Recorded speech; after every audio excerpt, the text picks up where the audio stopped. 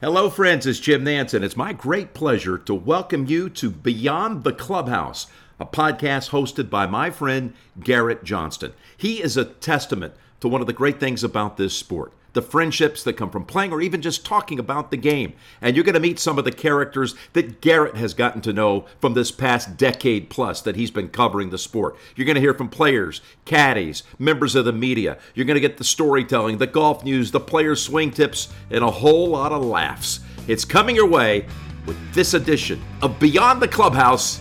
Here's Garrett.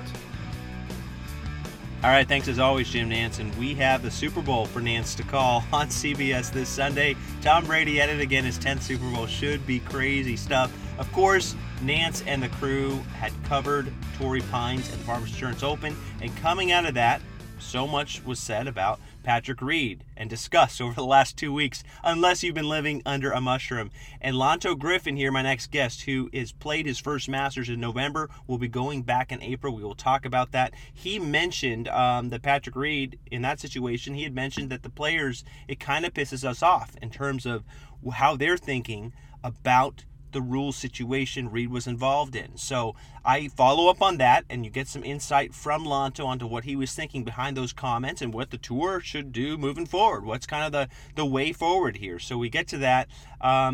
His putting is amazing too. You've got to learn. There's so much to learn from Lanto Griffin. Top 20 in shots gained putting on the PGA Tour as we speak right now. So he's going to tell us how we can get better as we speak right now with our putting in terms of practicing, in terms of the way we think with our putting.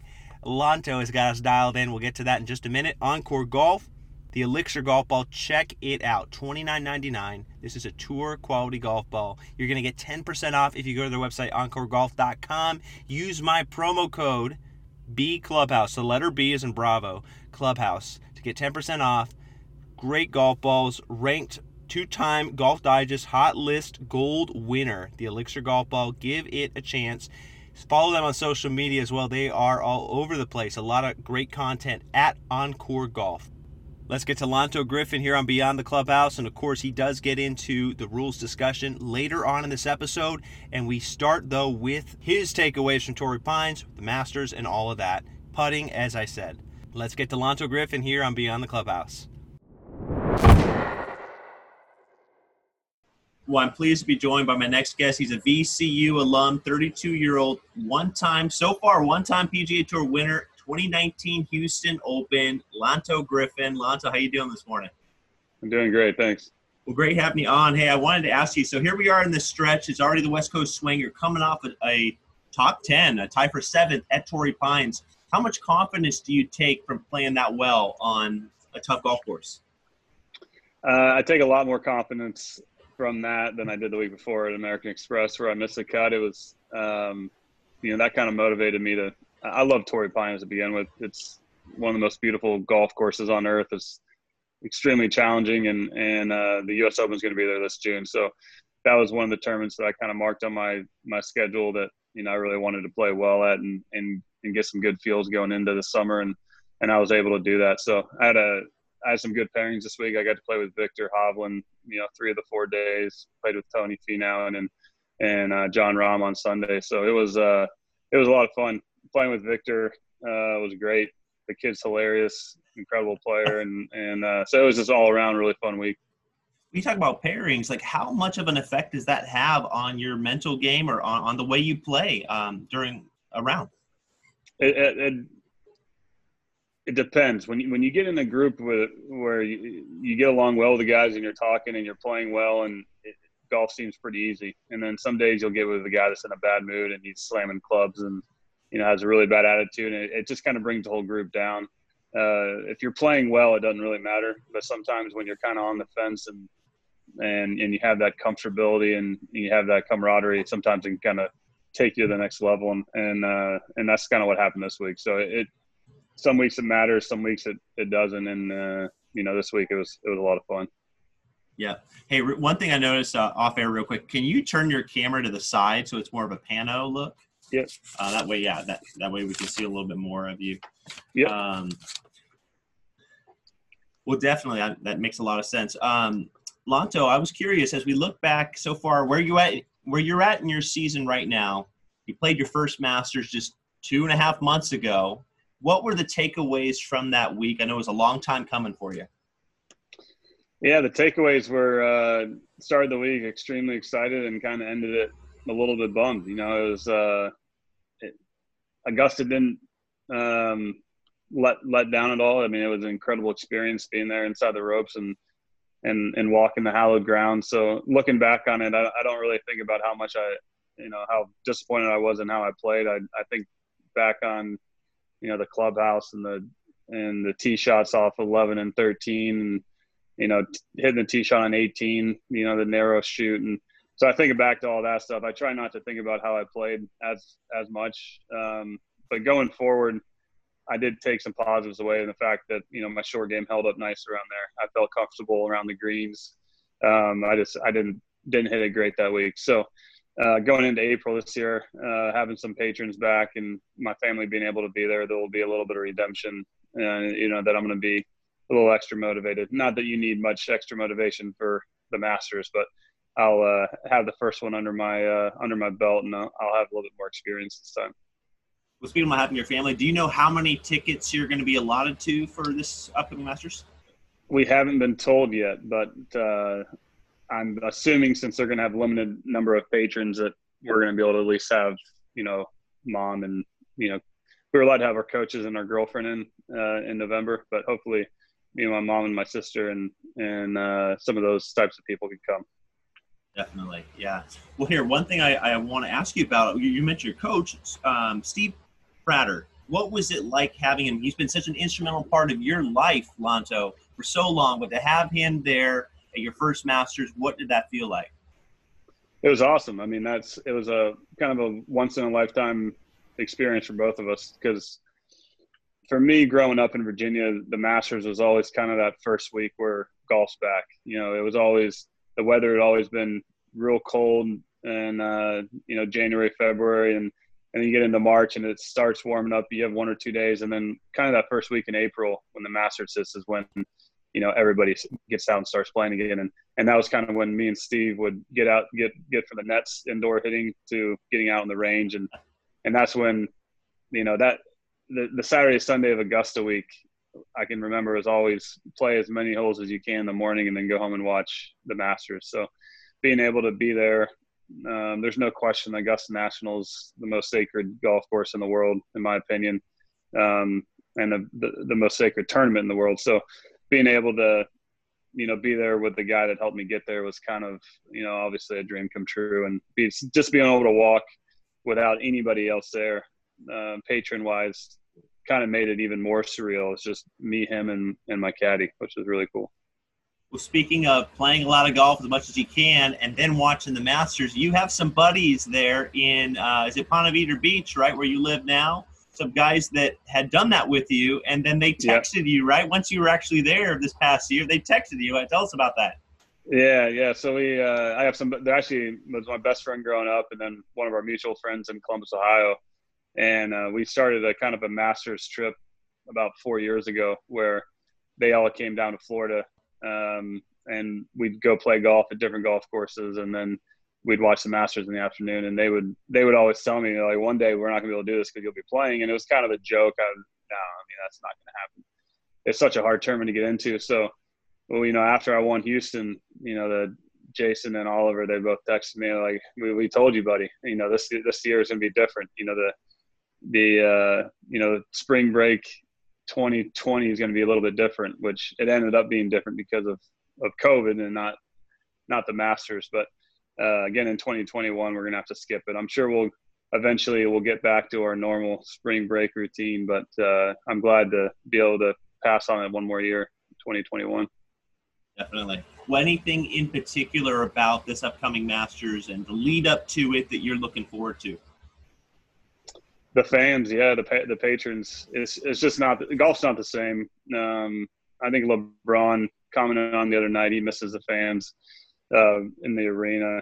Once you get a taste of what it's like playing in front of fans and having ovations and it's just not the same. Like 13 at Torrey Pines last week, I hit a pretty good wedge shot in there on on Sunday, and I couldn't tell if it was short or long, and I kind of looked at my caddy, and I was like, it's kind of weird not having fans. If we had fans there, we'd be able to tell immediately, when you have a blind shot, whether it's good or bad. And same thing happened to me in Kapalua on 16. I thought I stuffed a wedge in there, and even my girlfriend didn't clap.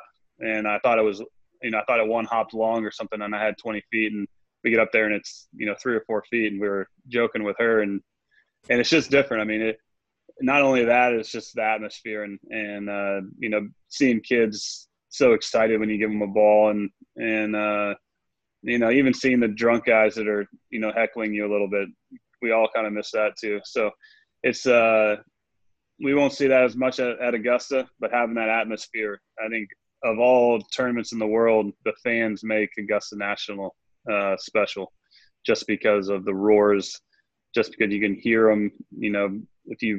The leaderboards aren't like normal tour events. Nobody has their phones out. So hearing roars is a good way to figure out what guys are doing ahead of you and behind you. So we're all hoping that the fans get back to Augusta and we all get to experience that this April.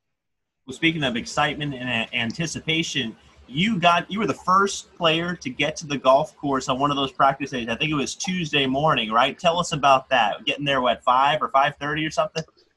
Yeah, so the weather, from what I remember, the weather was going to turn bad about noon or 1. And I just played in Houston the week before and got in Sunday night, and we had to do the COVID testing. So I didn't feel overly prepared. And with the weather coming in, normally you just get to the course and play 9 holes at 7:30, 8 a.m. But at Augusta, you get there at 5:30, and then you get 18 holes in and realize that the meteorologist was wrong, and it didn't rain until about 4 or 5 o'clock. So it was all fun. It was all good, but it was cool being the first guy on the range, Tuesday morning, hitting under the lights, and actually got to 10 tee about 6:45, and found out that the tee doesn't open until 7. So ended up waiting for 15 minutes and got to tee off first. So it was it's just a magical place, man. It's like breathing in caffeine being around there. It's hard to leave. You really don't want to. You really don't want to leave that place when you have a chance to be there. Gosh, well, breathing in caffeine, so what specific part of the place makes you feel that way? I just think the fact that how private it is and how hard it is to get on there. It doesn't matter who you are in the world. It doesn't mean that they're going to accept you as a member, and it's closed half the year. From a golf tournament standpoint, the Masters is the smallest field of all the majors and one of the hardest ones to get in. So once you get in it and you have the opportunity to play, that it's a big achievement, and it's it's an honor to be there. And when they allow you to get in through the gates on Washington Road, you really don't want to take it for granted, and you really don't want to leave. So it's just we play golf tournaments I play 30 to 35 tournaments a year, and there's only a select few tournaments that I've gotten to that just feel way bigger than anything else, and the Masters is definitely on the top of the list. Well, let me ask you this. A lot of the listeners that I have here, they're so interested in practice and how can we get better at putting, because I know putting is something that you're very good at. You're in the top 20 in strokes gained on putting. What can we do better when we get to the golf course? We got 15 minutes to warm up. What can we do better with our putting to be ready? Yeah, so for me, I have about 3 or 4 things I focus on all the time. One, speed control. Speed control is the most important thing. If you don't have an idea how hard you're going to hit the putt, you can't read it. And if you can't read it, you're not going to be able to hold it. So everybody always talks about your stroke. How's my stroke look? Well, the stroke really isn't that important. Obviously it is, but if you can't control the speed, then you're going to be in trouble. Basically, it's such a short, simple motion. So for me, I like to match tempo and rhythm. Tempo is the speed of the stroke, and rhythm is how far back, how far through. So if you can, in your head, if you can take it back with the same tempo and rhythm as your forward stroke, that's going to be able to make your speed control a lot more consistent. And the more consistent you can be with your speed control, the easier it's going to be able to read putts, especially at a course like Torrey Pines on Sunday. there's so much slope around those greens. It's so hard to read. You have a 6-footer that can break a cup and a half. And I played with Phil Mickelson at the Greenbrier 2 or 3 years, I think 2018. And he had a putt that was similar to that. It was about a 10-footer that, maybe broke a cup. And he asked his caddy, Tim, he said, Tim, he said, what's the least and the most amount of break I can hit this and still make it? Because it was a downhill putt. And as soon as he said that, it made total sense to me. There's not one line that you can hit to make a putt, depending on the speed, unless it's a dead straight putt, obviously. But it was one of those putts where he could play to, half a cup to the right, or he could play it 2.5 cups out and dive in. He could either, drill it in. And so ever since then, I think about that all the time. I don't try and pick one line. I try and feel out what speed I want to hit the putt with. And then I try and pick a line that's going to match that speed. And another thing I would tell people, I always tell my Pro-Am guys, is on longer putts that you're not going to make, you always want to miss them on the high side. And the reason for that is if it goes by the hole on the high side and it goes 3 feet by, it's going to get closer to the hole as it goes by, versus if you miss on the low side and goes 3 feet by, it's not going to go 3 feet by. It's going to go probably 3.5 to 4.5 feet. So that being said, you still want to give yourself a chance to make even a 30, 40, 50 footer, but you want it to be, perfect speed, drops in the high side and goes in, so that if you miss it, if it comes up short, you're all right. And if it goes by, then it's getting closer to the hole. So that, if you can avoid 1 3-putt, per round, if you're a 20 handicap and you're used to having 3 3-putts, if you can knock that down to 2 3-putts, then you can, maybe make 1 or 2 more, par putts or, up and downs, that type of thing. You can drop some scores. Go ahead. I was going to say, what are a couple drills that you do with your putting when you do practice? Because you only really practice Monday through Wednesday. What are some drills that are good? I start every day. Every day before a tournament, I start the same way. I do a one-handed drill with just my left hand. For me, my right hand's a dominant hand. Putting is such a finesse type of, movement that I kind of want my lead hand, which is my left hand, to be in control. Now, Tiger's different. Everybody has a different opinion on putting. And for me, I putt better with my left hands, solely in motion. So I start out hitting probably 15 3-footers, 3 to 4 footers with just my left hand. I'll work all the way around, left to right or straight, right to left, downhill, uphill. I don't like to get out much outside 5 feet with just the left hand. I just want to get that left hand muscle memory activated in the morning. And then I'll have I have a mirror that I use, maybe once or twice a week, just to make sure my eyes are, just inside the ball and in the right spot. And I do the above line string drill. I think Simple Stroke has one, and my buddy Christian Heavens just started a training aid called Tour Line. It's a really popular on tour. You'll see guys all the time using them. It's just a string connected to 2 posts, and it's basically a chalk line above ground. And you can set your putter in underneath it, make sure that it's lined up properly. Your eyes are directly over the ball. So set up and making sure that the fundamentals are right. And then after that, I'm all feel. I try and feel my left hand. I always have, I might be trying to feel my lower body engaged to the ground. I always try and tell people that try and feel like your lower body's in concrete. So you don't want your hips opening or closing at all in the stroke.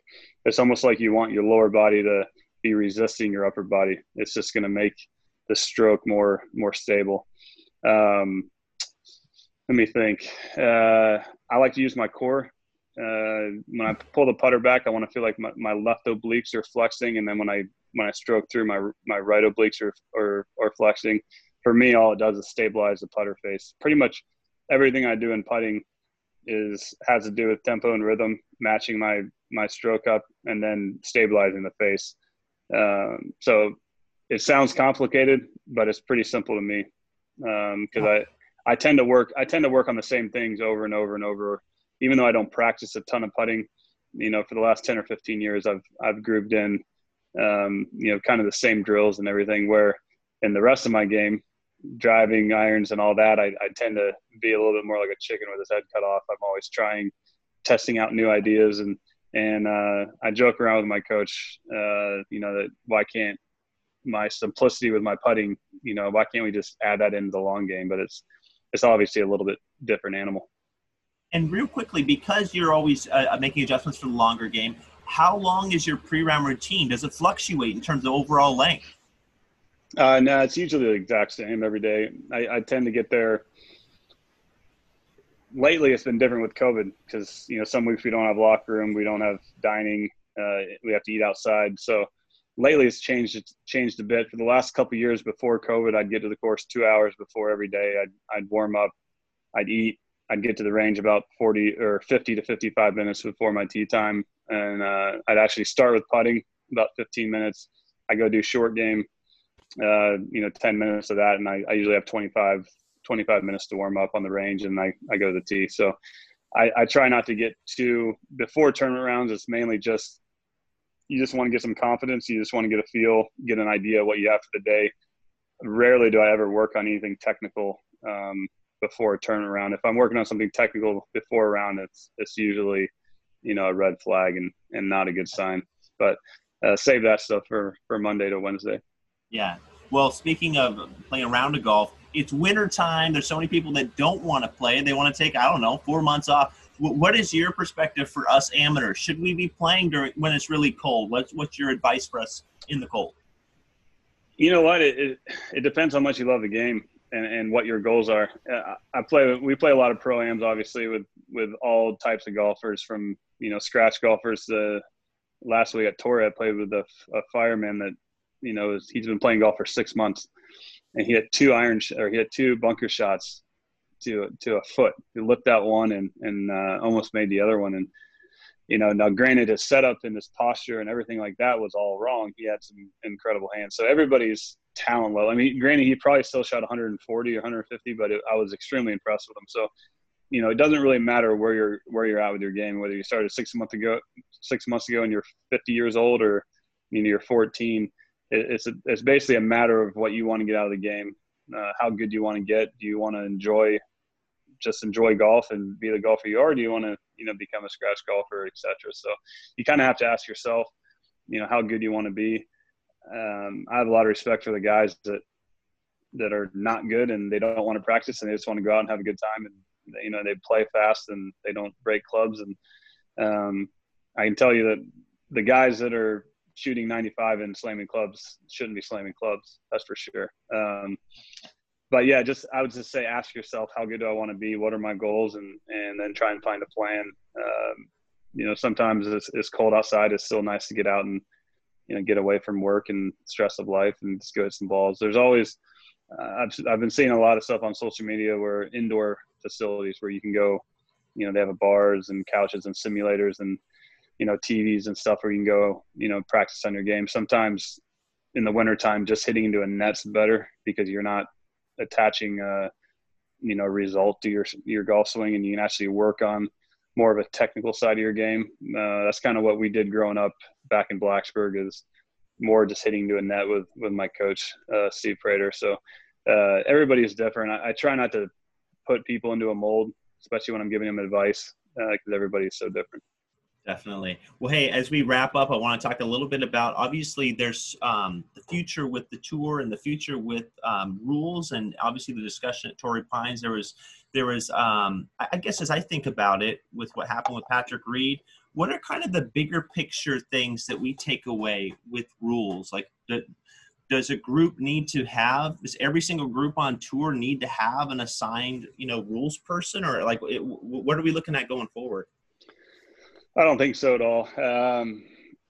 Like I made a comment Sunday afterwards. I think 99% of golfers are, they have a conscience, and golf's such a game of sportsmanship and doing the right thing that I've never worried about. Well, I shouldn't say never. I've probably only played with 2 or 3 guys on my professional career that I've actually been worried about that might take advantage of the rules. I've heard some people talk about, well, guys take advantage of the rules all the time, whether it be a cart path drop or sprinkler head or, fire ants or something like that. That's part of the game, and I don't think any players really argue with that. But when you see guys purposely taking advantage of the rules, that, it's frustrating. I think all the golfers out there, weren't too happy with what happened, this week at Torrey. Going forward, I don't think it's the players' position to get in. I mean, do you want us to go, argue with a guy mid-round? It's not a high contact sport. It's hard to, there's a reason why a lot of golfers don't get too high and get too low, is because you want to keep your adrenaline and you want to keep everything kind of even keel. Whereas in football, you want to get mad, you want to get angry, you want to be able to hit somebody, that type of deal. So it's hard to get in an arguing match or confrontation during a round. It just makes things awkward. And so it's kind of hard to put the players, not that I wouldn't call somebody out if I saw them blatantly cheating, but I don't go out of my way to, try and make things awkward. So I would like to see, it's tough. I wasn't there in the situation. I saw the ball drop and I saw it, obviously not plug on the fly. So my opinion, I don't think it plugged but he called a rules official. The rules official went over and from the information that he had, he received a drop and got up and down and won the tournament by 5 shots. So majority of players aren't happy. And I think the main resolution would be the tour is going to have to somehow crack down on them. And I have full confidence in the tour. They've done an incredible job with everything from scheduling through COVID to, the purses going up and fan engagement, everything. So I think they'll find a way to make this right going forward. And hopefully we never have to have this conversation again. Right. Well, you said that you're sure that the tour will crack down on things. Like, in what sense? Like, how can they, do that essentially? Yeah, maybe not crack down, but maybe just find a resolution. Maybe just say, hey, look, I know Matthew Wolff last week, he got a penalty, I think at American Express, or he got a penalty after the round. And so you see some of these infractions where clearly it appears that there was a rules infraction and there wasn't a penalty. So, there has to be some kind of education or consequences to some of these actions that we've seen blatantly on camera. So if the tour, I think the tour they'll meet and they'll, behind closed doors, they'll find a way to address it. And hopefully going forward, we don't, that's one of the cool things about golf is that people generally don't try and take advantage of the rules like other, nobody's going to call a foul on themselves in basketball or football or soccer.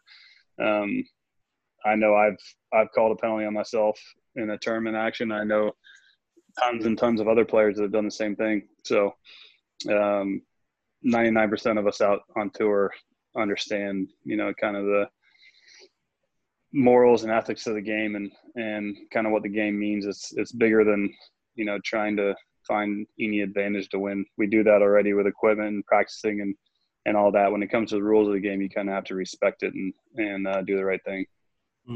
Well, speaking of that, like trying to find that way to win, like what is the overall general sentiment? Like you said that, players are not happy about what happened there with Reed. And I know, Rory had a similar situation too, but like what is the general sentiment that what should have happened there or the thoughts there? Yeah, it's tough. First off, Patrick, if he did, I don't know for sure if he cheated or if it was plugged or what, because I wasn't there. So I'm not trying to judge him for what he did. I know he doesn't need to. And I know most players in a situation like that, Patrick's an incredible player. I get along well with him. I respect his game a lot. I know most people, if there's a rule under question, whether or not I should get a drop, whether or not my ball crossed the water hazard here or I have to drop 200 yards back, majority of players they don't even want the risk being considered, what happened this last weekend. They're just going to automatically just take the worst situation, which sounds, some of your listeners might say that I'm crazy for saying that, but I'm really not. Last week at American Express, I snap hooked a driver on number 5, a par 5, and it came close to crossing, on a par 5. And I looked over at Scott Piercy and I was like, what do you think?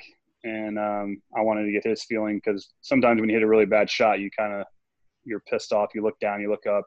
You didn't get an exact line. He's like, I don't know, man. I was like, all right, I'm just going to drop back here, because that kind of gave me. I know they were looking at it probably closer than I was, and the fact that he wasn't sold on it basically just told me that I just need to drop, 200 yards further back, short of the water, instead of, over the corner where it could have crossed. And for me, it's more just being able to sleep at night and knowing that you didn't try and take advantage of the rules. And obviously, I ended up making par in the hole. I hit 3-wood up there and then hit a 9-iron on and made a 30-footer for par. So, if I go up there and I feel like I'm taking advantage of the rules and it's gonna be on my conscience. And even though I got to hit from 150 yards further up, that night I'm gonna be, I might be thinking, was that the right thing to do? And so most of the guys on the PGA Tour, that's how they feel. I see it all the time. Guys are like, I'm just gonna drop back here. I don't know if it crossed or not. And the rules state you have to be 99, virtually certain, that it did cross in a certain area. If not, you have to go back. So it's the same rule with a plug lie, or it's the same rule with, ground your club in a bunker. If there's not video coverage of it and you're not sure if you did, you think you did, then you did. So that's kind of the unwritten rule of golf ethics on the PGA Tour. So most players want to see that, the kind of the way they treat the rules. They kind of want everybody to do the same to create a level playing field. When guys don't, and it's on camera and it's blatant, then it's frustrating.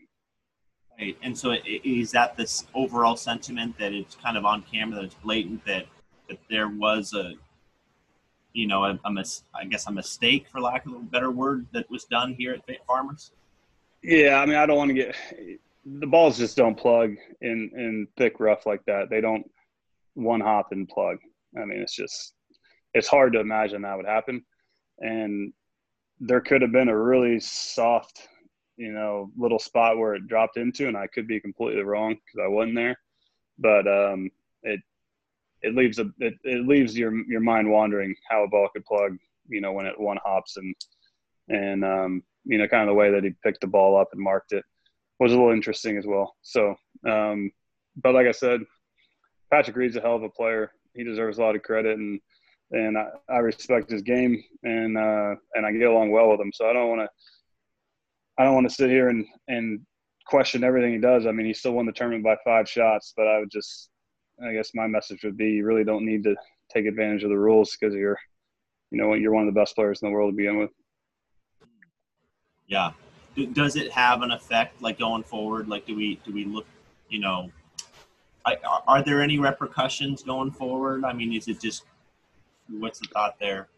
The public eye, I guess. Your conscience. I think everybody wants to be liked and wants to be respected by their peers as little or as much as they say they do. That's kind of, it feels nice to have nice things said to you. And Patrick's a good guy.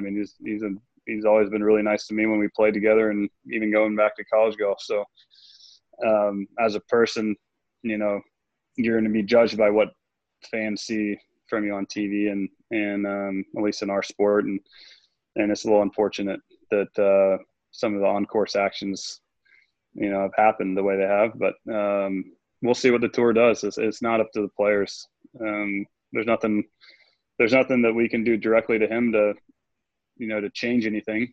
And I have full trust in the PGA Tour to do an investigation, or maybe not do anything. But at the end of the day, we'll just have to live with whatever happens, I guess.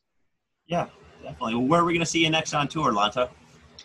I am playing 90% chance my next event will be Genesis. Part of me wants to play next week at Pebble. I love Pebble Beach, but my body needs a break. So it'll probably be Genesis, WGC at Concession, Bay Hill, and the Players. So I'll play 4 in a row starting at Riviera. So I love Riviera. It was such a fun tournament last year, and then being able to finish a 4-week road trip with the Players is last year we only got to play 1 round, and I live and play right here in Jacksonville Beach, Ponte Vedra area. So I can't wait to to be able to hopefully play 4 days at TPC this time. Great stuff, man. Well, hey, always great catching up with you, Lanto, and I hope the best to you this season and the lead up to the players and also the Masters. Awesome. Thanks, Garrett. Appreciate it. All right, my thanks to Lanto Griffin. There's some interesting insight there on what happened at Torrey Pines and obviously his takeaways as a player. I mean, these guys are playing for a lot of money, so it's interesting to hear what they are thinking going forward here. What's the way forward here for the PGA Tour and for players and the rules officials? So interesting there from Lanto. Great stuff. I'm excited for him for his second Masters. I almost said first. He had played his first Masters in November. Some cool takeaways there from him and his coach, Steve Prater. Looking forward to what's ahead for them. Hopefully we'll see them at Riviera here pretty soon. Hope you enjoyed it. Of course, you can follow me on social media at Johnston Garrett on Twitter, at Beyond Clubhouse, Instagram at Garrett Johnston Golf, and at Beyond the Clubhouse Podcast. We will have some video clips up on the social media accounts, so you'll see some of the comments from Lanto and the great tips on putting. Really helpful stuff, in my opinion. Hope you enjoyed it here on Beyond the Clubhouse.